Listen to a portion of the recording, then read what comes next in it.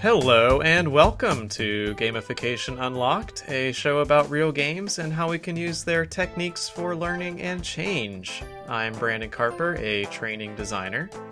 And I'm Chad Hafley. I work with user experience on the web and in libraries. And this week, Chad, I'd like us to go back to our Halcyon college days. Do you remember playing the game Tekken 3 in college? That was most of our freshman year, I think. Yeah, we would go to dinner at Hicks Dining Hall. Oh, wow. Okay, I'm getting like wavy-eyed flashbacks here going on. Which was just composed entirely of rectangles. It was a rectangular room with these long rectangular tables, like it was from the dining hall of Beowulf or something, dimly lit. Your rectangular trays. Yeah. If we were lucky, they would be serving chicken tenders that night. Although after I left college, I decided I had taken for granted all-you-can-eat buffets 3 times a day. Right, you kind of get used to it after a while. Whatever, I could eat whatever I want, but I won't. So we'd walk back to our college dormitory hall, and then I think we just had camp chairs set up in my room. Yeah, like those folding Coleman chair things, yeah. Yeah, exactly. And then we would play Tekken 3 on the PlayStation, the original PlayStation. Original PlayStation? Oh, wow.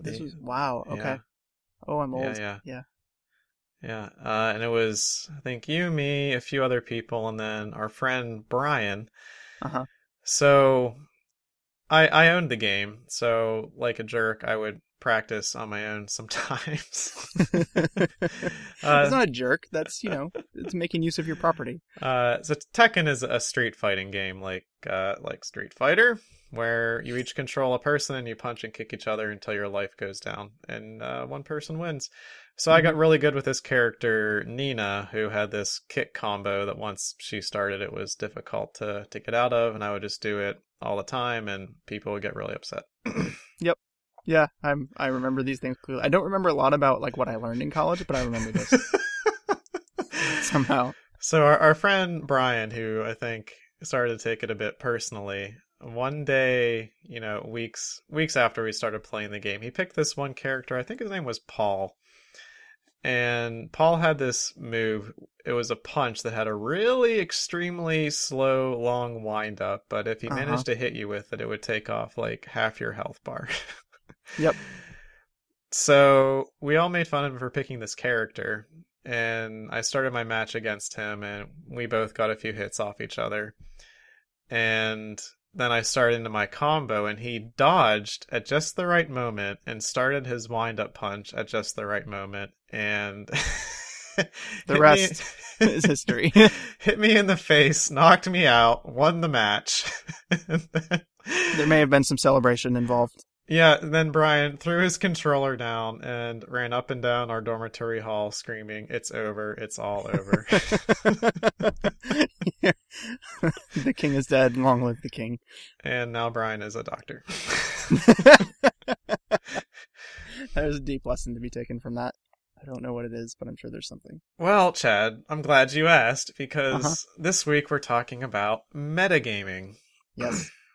So, for our definition of metagaming, I'm going to use something from the book Game Design Fundamentals by Salen and Zimmerman, as quoted in an article from the Association of Computing Machinery called Towards a Typology of Metagames. Well, that was a mouthful, wasn't it?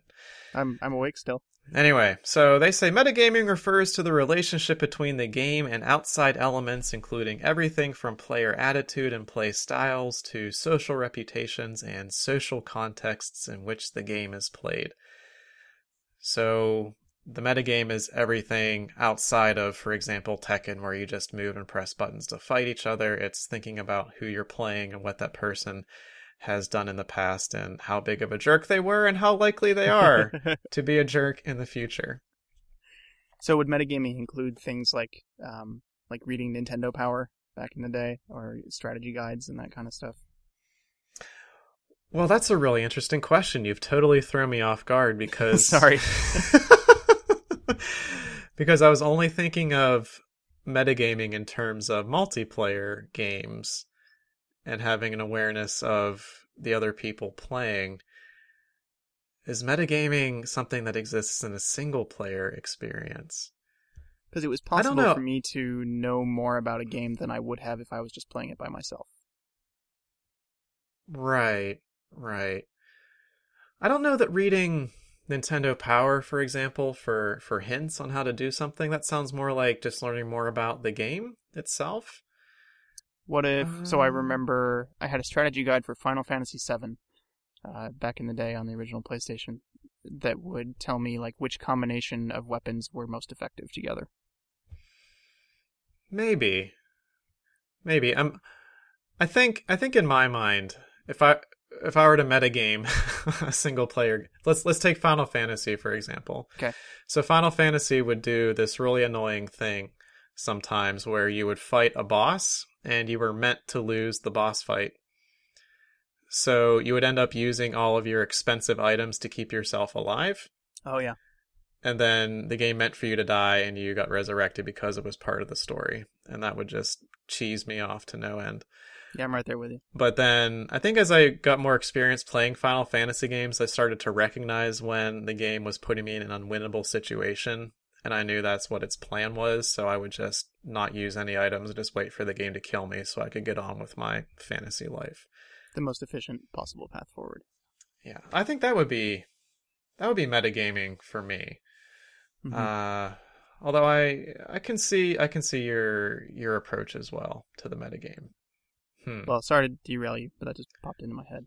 Other examples of metagaming, Dungeons and Dragons. So the very popular series of pen and paper role-playing games that have spawned a number of clones. They're basically improv acting with dice rolls, if you haven't played one or seen one before. Mm-hmm. And in this game, metagaming is usually used in a derogatory sense.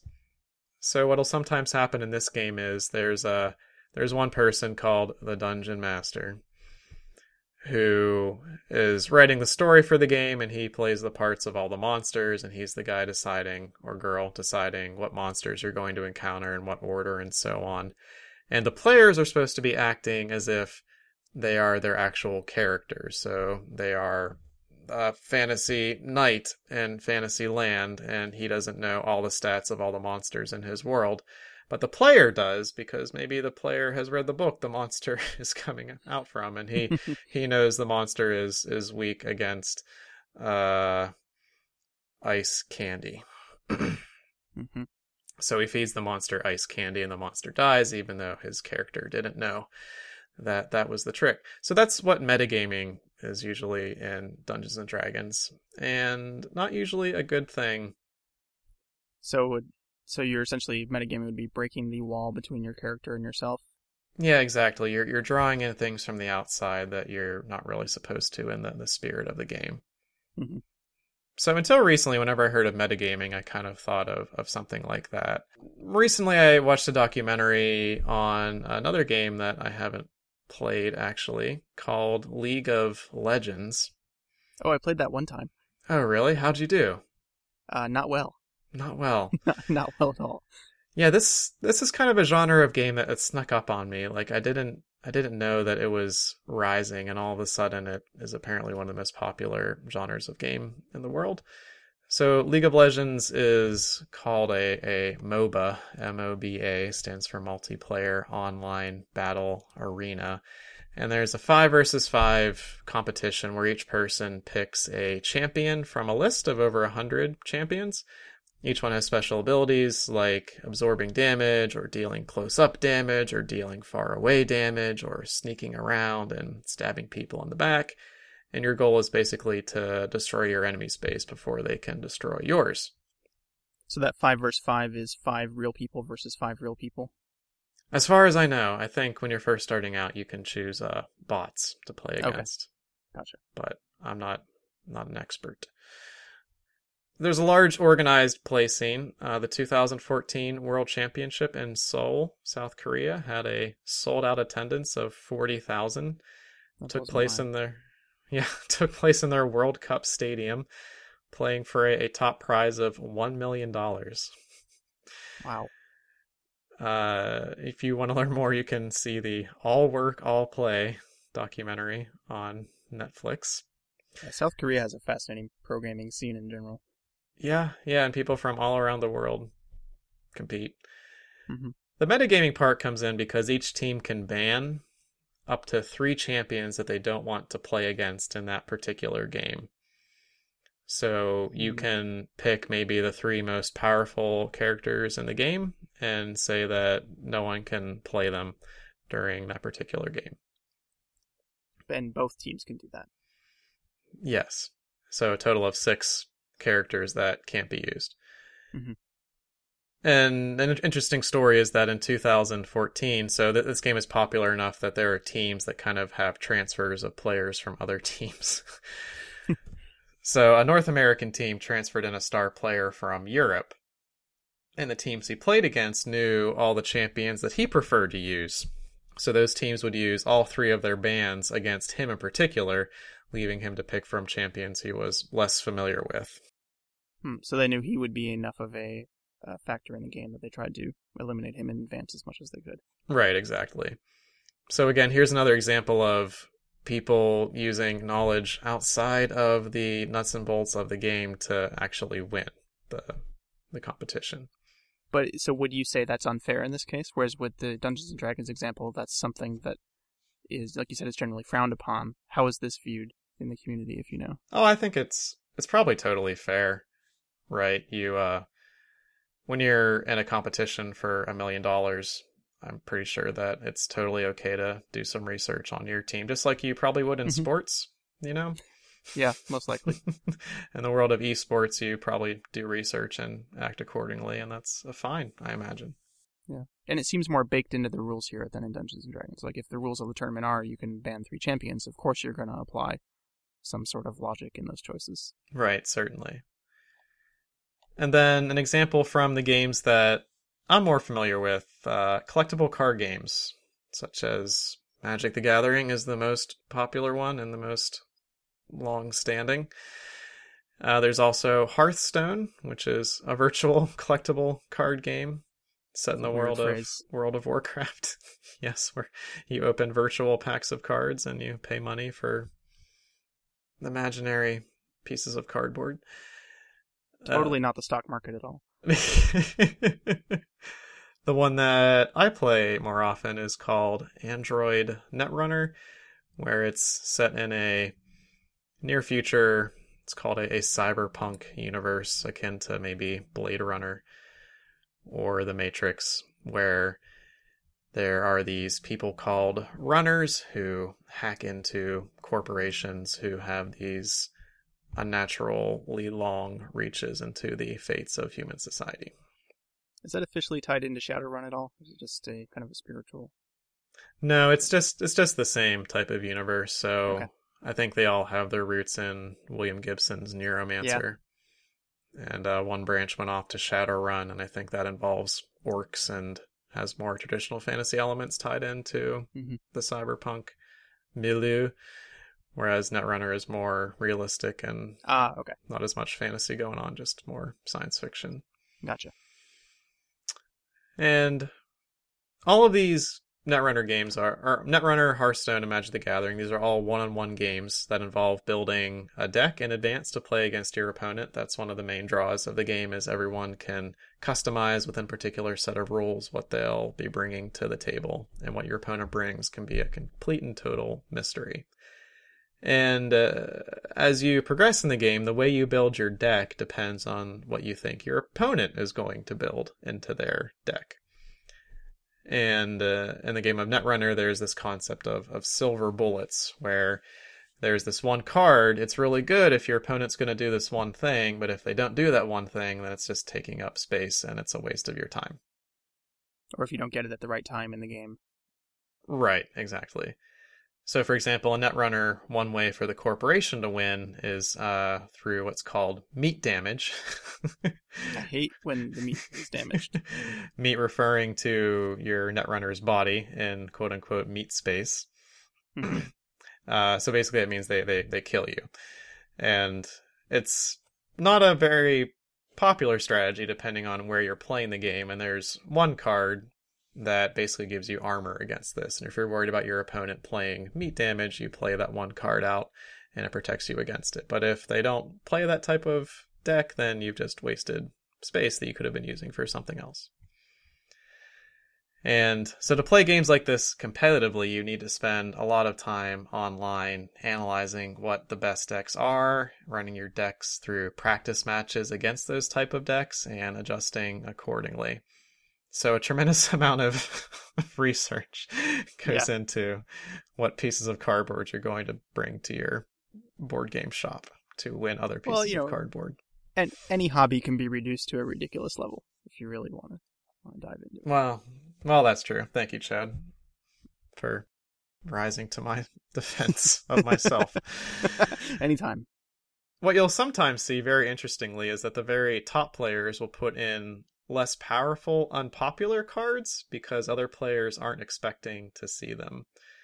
So when you get to like the national and the world championships, everyone knows maybe the top 4 or 5 decks. And the way that you stand out then is by putting in cards that are technically less powerful, but so unexpected that everyone else's decks won't be tuned to deal with them. So they're considered too ridiculous or too unlikely to even bother preparing against. Right. Because a lot of the game is bluffing and guessing what is face down on your opponent's side of the table. And if you make a wrong guess at the wrong time, you can lose the game. Mm-hmm. So uncertainty and staying one step ahead are crucial. Anyway, so the article I referenced earlier called Towards a Typology of Metagames, it talks about 3 different levels of the metagame: the greater level, the local level, and the immediate level. So they call the greater level the quote-unquote sum of large-scale competitive trends. So in Netrunner, you're looking at what the best players all around the world are doing, what they're doing in the UK, what they're doing in the US, what they're doing in Europe. And you can look up which decks are winning local and regional tournaments and find out who say, last year's champions, what decks they're probably going to be bringing to the world or the national championships. And that knowledge determines what the overall makeup of the world championships will usually be. Moving down to the local level of the metagame, these are trends that develop among repeated play between a small group of players. So, for example, I meet a small group of friends every week to play at a Wegmans grocery store. Jealous. One of my friends, for example, was running a lot of traps in his deck. So I was talking about how there are face-down cards, and if you try to reveal a face-down card on your opponent's side of the board and it's a trap, that can be a big problem for you. But traps are really uncommon in this stage of the game, so usually it's better just to run into them and deal with whatever happens and use the protection against the traps for something else in your deck. Mm-hmm. There's a card that actually lets you see what the trap is. It's called Infiltration, but hardly anyone uses it until I had a friend start playing who started running nothing but traps. And then I ran into a guy at a small tournament where he was running these especially deadly kind of traps where if you ran into one twice, you would basically lose the game. So I started putting this card that no one uses into my deck just to protect myself against these 2 people that I thought I was going to be playing on a regular basis. Do you think that is a conclusion you could have reached without that local level? Is it like if you've seen it once, would you have picked up on it, or was it something that took time and repeated context to realize? Well, it's just knowing what cards you're likely to run into. Like, I knew those cards had existed, right? Some of those cards have been around since the beginning of the game, and it wasn't like me developing any more skill in the game necessarily. It was just me making an educated gamble on what I might be running into and adjusting accordingly. So based on your experience, you knew it was a possibility of what could happen. Right. However, sometimes what'll happen in these local scenes is someone does come up with a new strategy that no one else has seen before, maybe like you were thinking of. And what'll happen is it'll start out in that local scene and they'll post maybe their deck list to the internet, and eventually it'll spread from that local scene till it becomes a part of the greater scene that people then have to deal with at that level. So they bubble up. Right, exactly. Because you'll see, oh, this deck, went undefeated at this regional tournament, and everyone's like, oh, I would like to try that, and they all try it, and then it takes over what they call the meta of the game. And if it's really bad, then they release a card just to deal with that strategy. So are there occurrences where people develop a new trend, something that hasn't been seen before, and purposely try to keep it secret and like unveil it at a national tournament or similar? Yeah, that's a very good question. I can't think of an instance of that, honestly. Or maybe it's the case that in a collectible card game, there is a finite number of cards you could have in your deck, so maybe everything has been seen at one point or another, and it's just relative popularity rather than something entirely new. Well, that's also a good question. I mean, I've seen decks that are built with all older cards, like nothing new has come out recently to make this deck possible. It's just that someone happened to run across the combination for the first time, which to me are the most fascinating decks, right? Mm-hmm. I've run into a few people who, will just be talking casually after a tournament about our decks and what we're planning to bring maybe to the next tournament. And most people are pretty open about it, but some people are very, very secretive and refuse to discuss anything for fear of me leaking it to the press. But as far as I can recall, the guy who's won the World Championships, the deck that he was going to bring, or probably going to bring, was pretty well known in advance. And he just brought it. Maybe he would like swap out a couple cards like I was talking about, but by and large it was a known entity. And he would just steamroll people regardless. So obviously there's skill involved. It's not just like playing a game of war and flipping things over. Yeah, I often think of it as it's 1/3 planning, 1/3 how you play, and then 1/3 luck. Mm-hmm. So, because you can, download the World Champions decks and still be awful at it. Yeah, that would be me. So I talked about the trend bubbling up into the greater metagame level, but all local trends actually start at even a lower level called the immediate metagame, and these are all the extrinsic factors that influence a particular specific game. So a new immediate metagame is created every time you sit down to play the game. So in Netrunner, again, you have those face-down cards. Sometimes you can protect them, and sometimes you just leave them out there. And maybe they're very valuable, which makes it very easy for them to steal. Maybe they're a trap. So it's kind of a bluffing game. If you play something out unprotected, what the common sense reason would be is that it's not that valuable, and you want the other guy to try to check it. But every once in a while, you'll put down something that is really crucial, and you're betting on him not checking it, because why would you put down a crucial thing that's unprotected, right? Like the Mind Princess games. Bride scene. Yeah, I was thinking of that exactly. Never go in, was it with a Sicilian when death is on the line? Yeah, exactly, and they're all poison. Yeah. So what some players will do, and what I'll do sometimes as well, is I might put out a few unimportant, unprotected cards just to see if I'm playing against the type of person who will try to call my bluff. And then if they don't end up calling my bluff, then I'll start playing out cards that are more crucial and leave them unprotected, and then capitalize on that later in the game.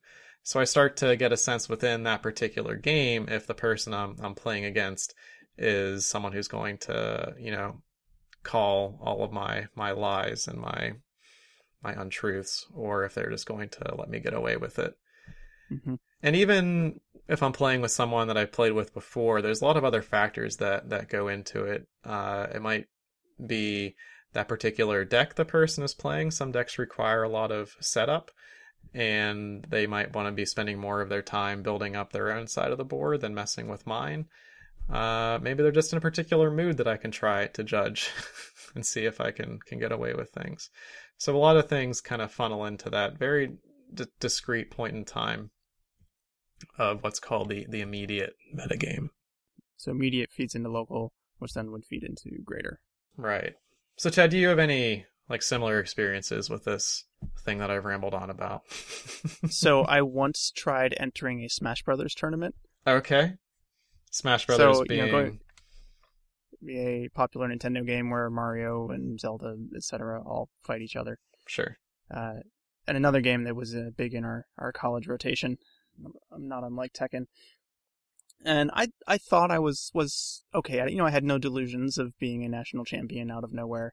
An amazing story like that. But I thought I could probably hold my own.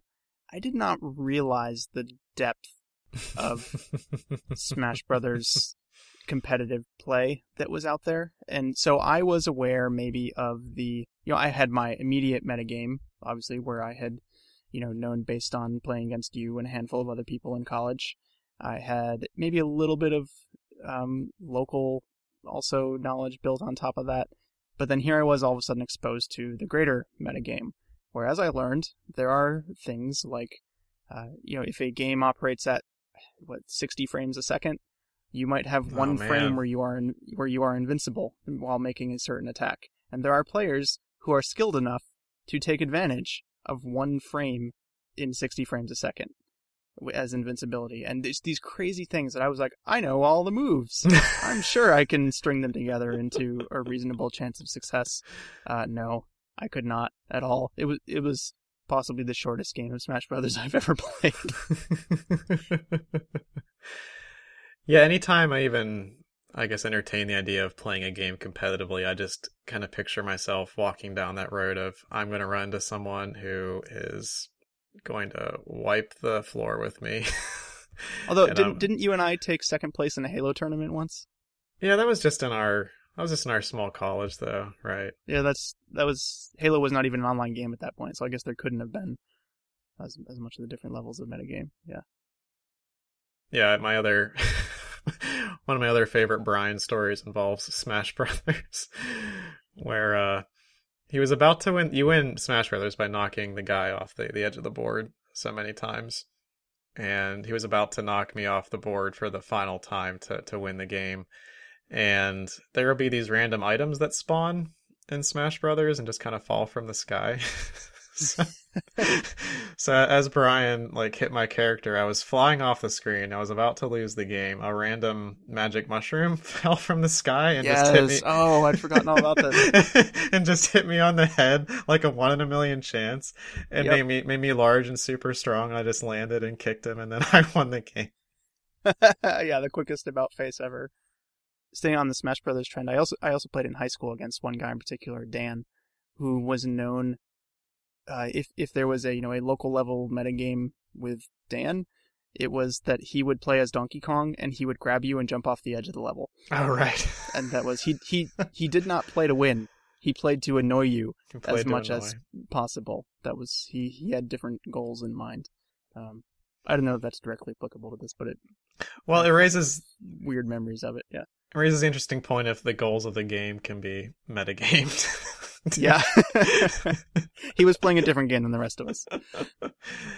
So all of you listeners at home might be wondering what the heck this has to do with training or anything. Well, there's a term called communities of practice in the training world. My definition for this is basically a group of experts sharing knowledge that isn't written down yet. There's a really fascinating article around this topic from the Harvard Business Review. So, Chad, you're not the only person who can reference Harvard Business Review articles. Sweet. Welcome to the club.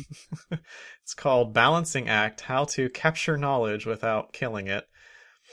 Seems like a noble goal. Sounds like a Pokemon subtitle, now that I think about it.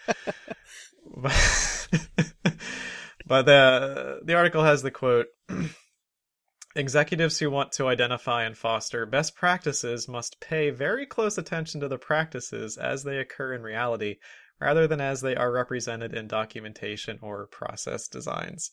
Otherwise, they will miss the tacit knowledge produced in improvisation, shared through storytelling, and embedded in the communities that form around these activities.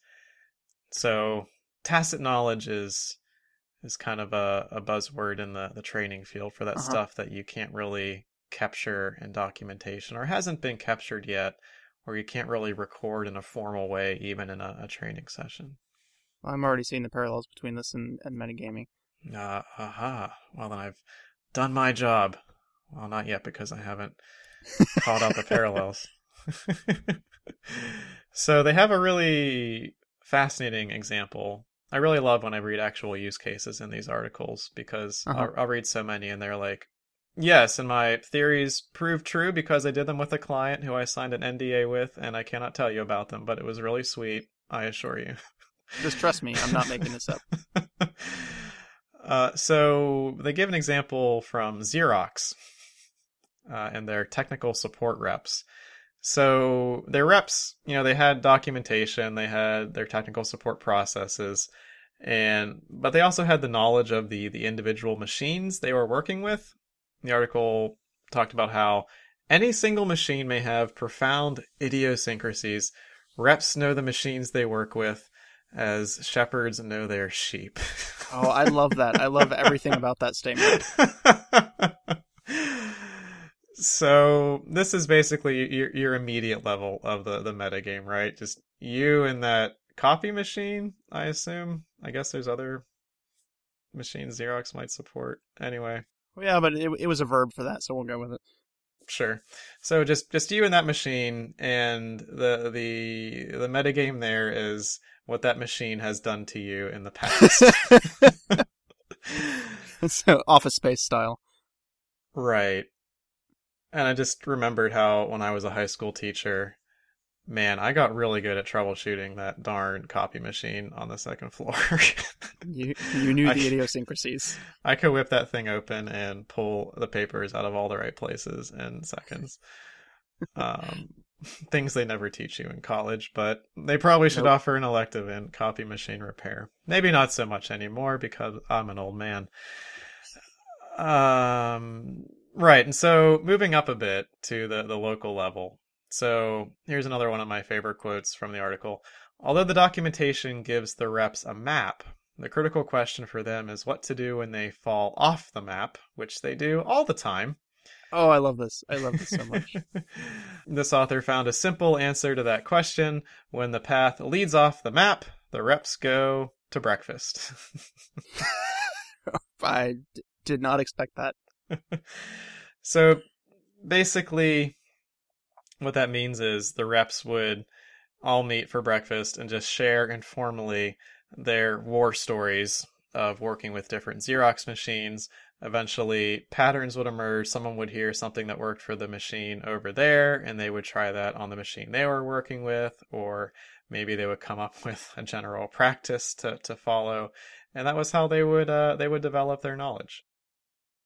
So these were not exactly technical manuals that they were pouring through. It was just their accumulated experience. No, it was just, real world experience. Wasn't written down anywhere. They would just share it amongst each other and grow as technical support representative professionals. Passed down from tech to tech in the oral tradition. Yeah, we have a popular word in corporate America called tribal knowledge. Is that something that you've ever used in I've heard it come up. Your workplace? It basically means, something that is just passed down word of mouth, for a long time and never written down. And when the people who are part of that tribe leave, then it's gone forever. It's the Norse mythology of copier repair. Right, exactly. Although I've been in situations where I felt like, this is going to be a really nerdy reference. I apologize to everyone. But like in embrace it. Like in Lord of the Rings, how there are all these artifacts from a previous age, like the Palantir, which lets you, crystal balls that let you see, and, the magic rings and so on, which no one really knows how to use anymore. That is these really powerful things that maybe Gandalf the Wizard knows, but now Gandalf's gone, so now Frodo's just messing around with a One Ring, trying to figure it out, Mm-hmm. I've run into things like that on the job so many times, where there's like this proprietary software or some special database that someone made, and no one knows how it works anymore, so they've developed these superstitious rituals around it, where, you have to save things in a certain way or go through this process, and you ask why it's done that way, and they say, well, because you have to do it that way, or else. Because terrible, terrible things will happen if you don't. Right. So, anyway, so the parallel here of what the reps are doing, sharing around breakfast, is, playing against a small group of people, for example, in the card game that I was describing. Mm-hmm. So not only are you getting better at the game by being forced to play against, different techniques from that small group of people, but you're also getting better at playing those particular people So you have, this skill transferable to other games, but also the skill that is just only applicable to those specific players. But no matter how much you play against that handful of people, it's not going to prepare you for everything that you might see at a national championship or a world championship. I now want there to be world championships of copier repair. I don't know. It may have happened at some point. So the article points this out. It says that locally generated fixes and insights circulated pretty efficiently within the small group, but rarely made it beyond. So people in different groups spent time grappling with problems that had already been solved elsewhere. The reps as a whole still didn't know what some reps as a group knew. Which brings us to the greater level of the Xerox repair metagame. I love it. So Xerox created a database called Eureka to capture this local knowledge. And this is actually kind of relevant to, I think, the SharePoint example you were talking about last week, Chad. Yeah. So a big problem with information systems is they're either completely top-down or they're completely bottom-up. So if they're top-down, they're just an information dump from the official experts, maybe the people who wrote the software, or the people who configured or manufactured the machines, telling you how things are supposed to work and ignoring all the information about how they actually work in reality. And then the opposite problem is where everyone is just submitting their own cool tips and tricks that worked for them, and it's impossible to sift through all that white noise to find out what's really useful. So there's no way for it to bubble up. Right. So beware of both of those things, Chad. Gotta find that sweet spot in the middle. So the way Eureka solved this was they had elements of both. When someone submitted a tip, it would be vetted first by some local experts and then by a central review body before being published to everyone. So that way there was some checks and balances on whether something was actually useful. This sounds a lot like they invented peer review for copier repair tips.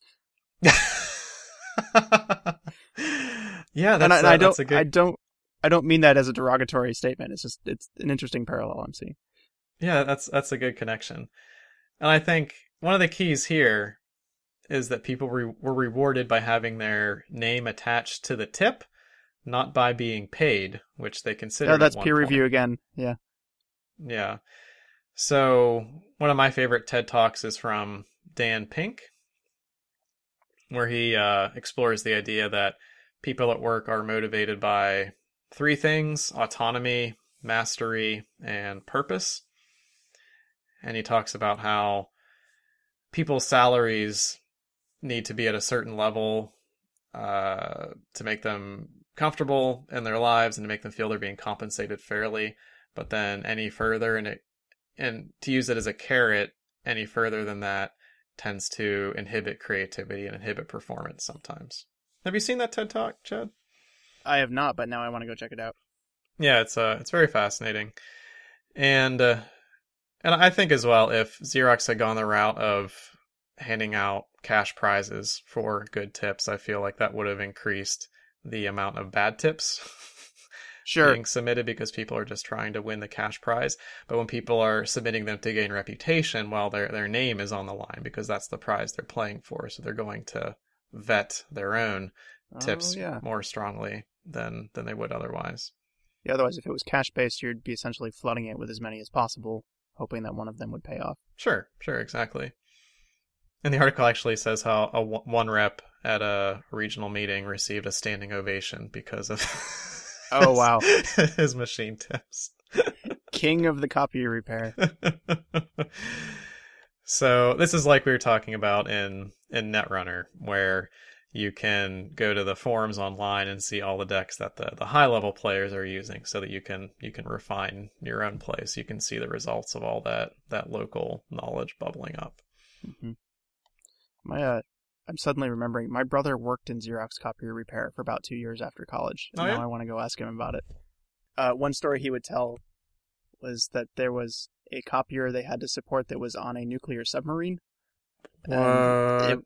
It started emitting smoke, which is a problem in a contained environment of a nuclear submarine, and the the Navy called and said, "Hey, our copier had a problem." They said, "All right, well," and they were working through all these solutions, and then it turned out that the Navy had already thrown it in the ocean.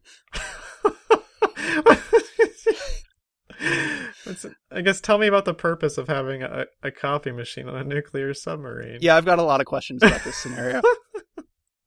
But I know if there's a moral from that story, your community of practice doesn't mean much if the copier is at the bottom of the ocean. Words to live by. Yes. So takeaways. Sorry, I've derailed us again. Well, beyond the very important life lesson of you cannot fix a copy machine that has been hurled from a nuclear submarine.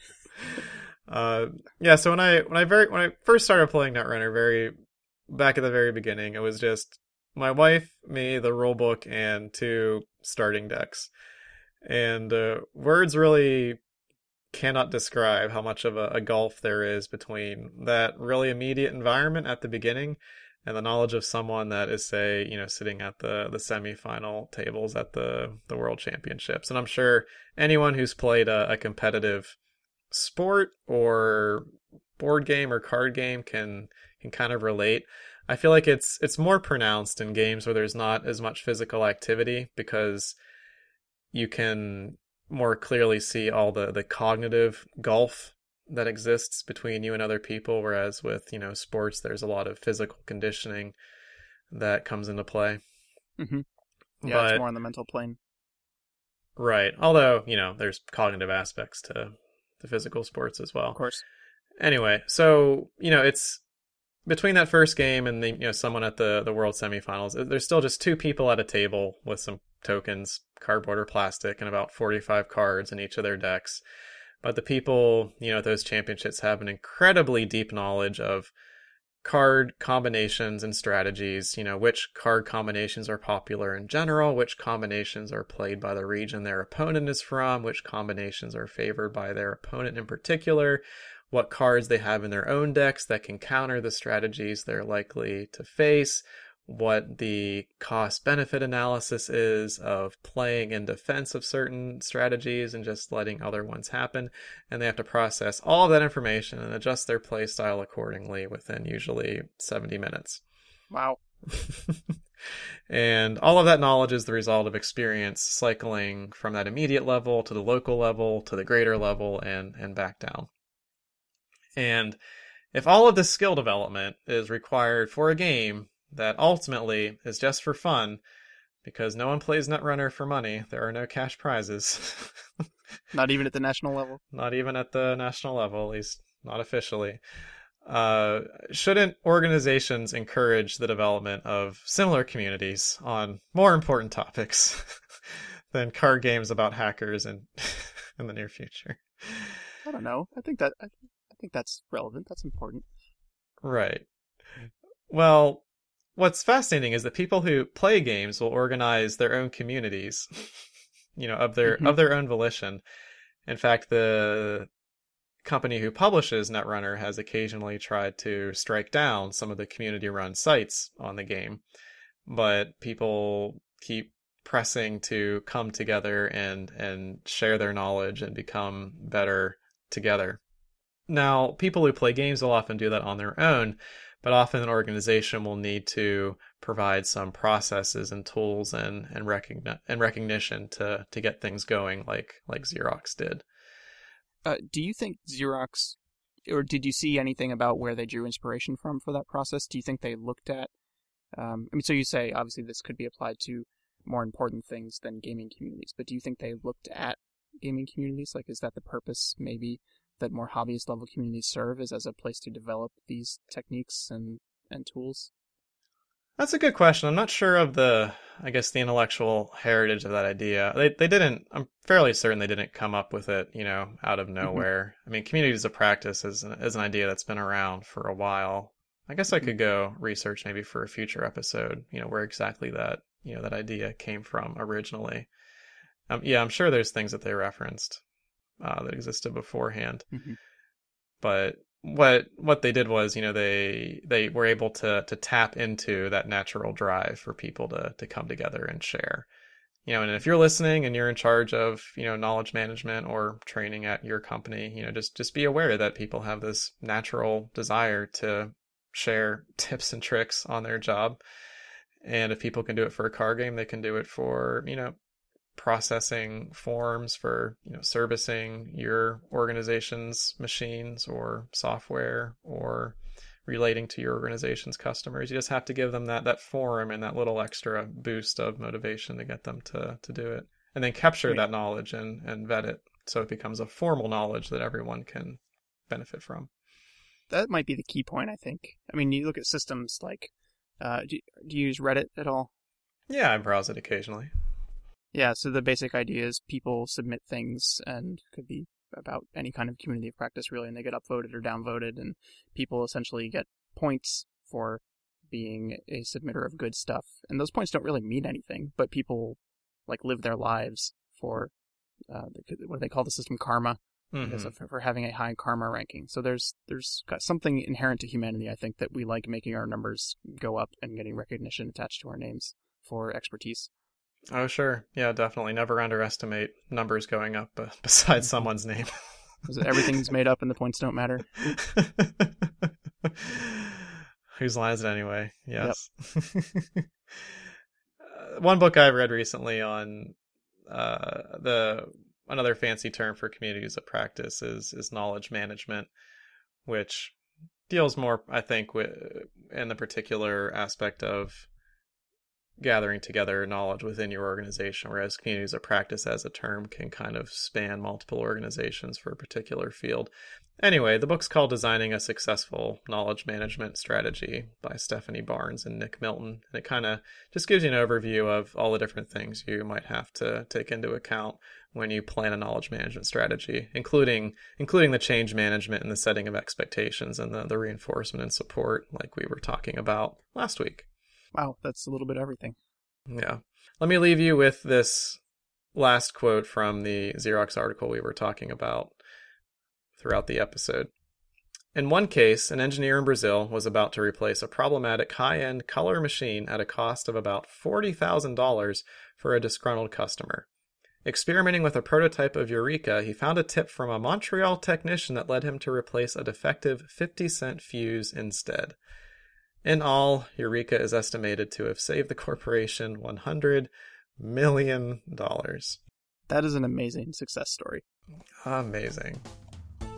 So, you've been listening to Gamification Unlocked. I'm Brandon Carper. And I'm Chad Hafley. Please support us by rating us on iTunes or your podcast app of choice. You can find us on Twitter at Unlocking Games and on the web at unlockinggames.com. If you have a minute, feel free to send us a tweet or leave us a comment letting us know what you thought of the episode. And if you have any knowledge management stories that you would like to share, either successful or not successful. Until next time, it's your move.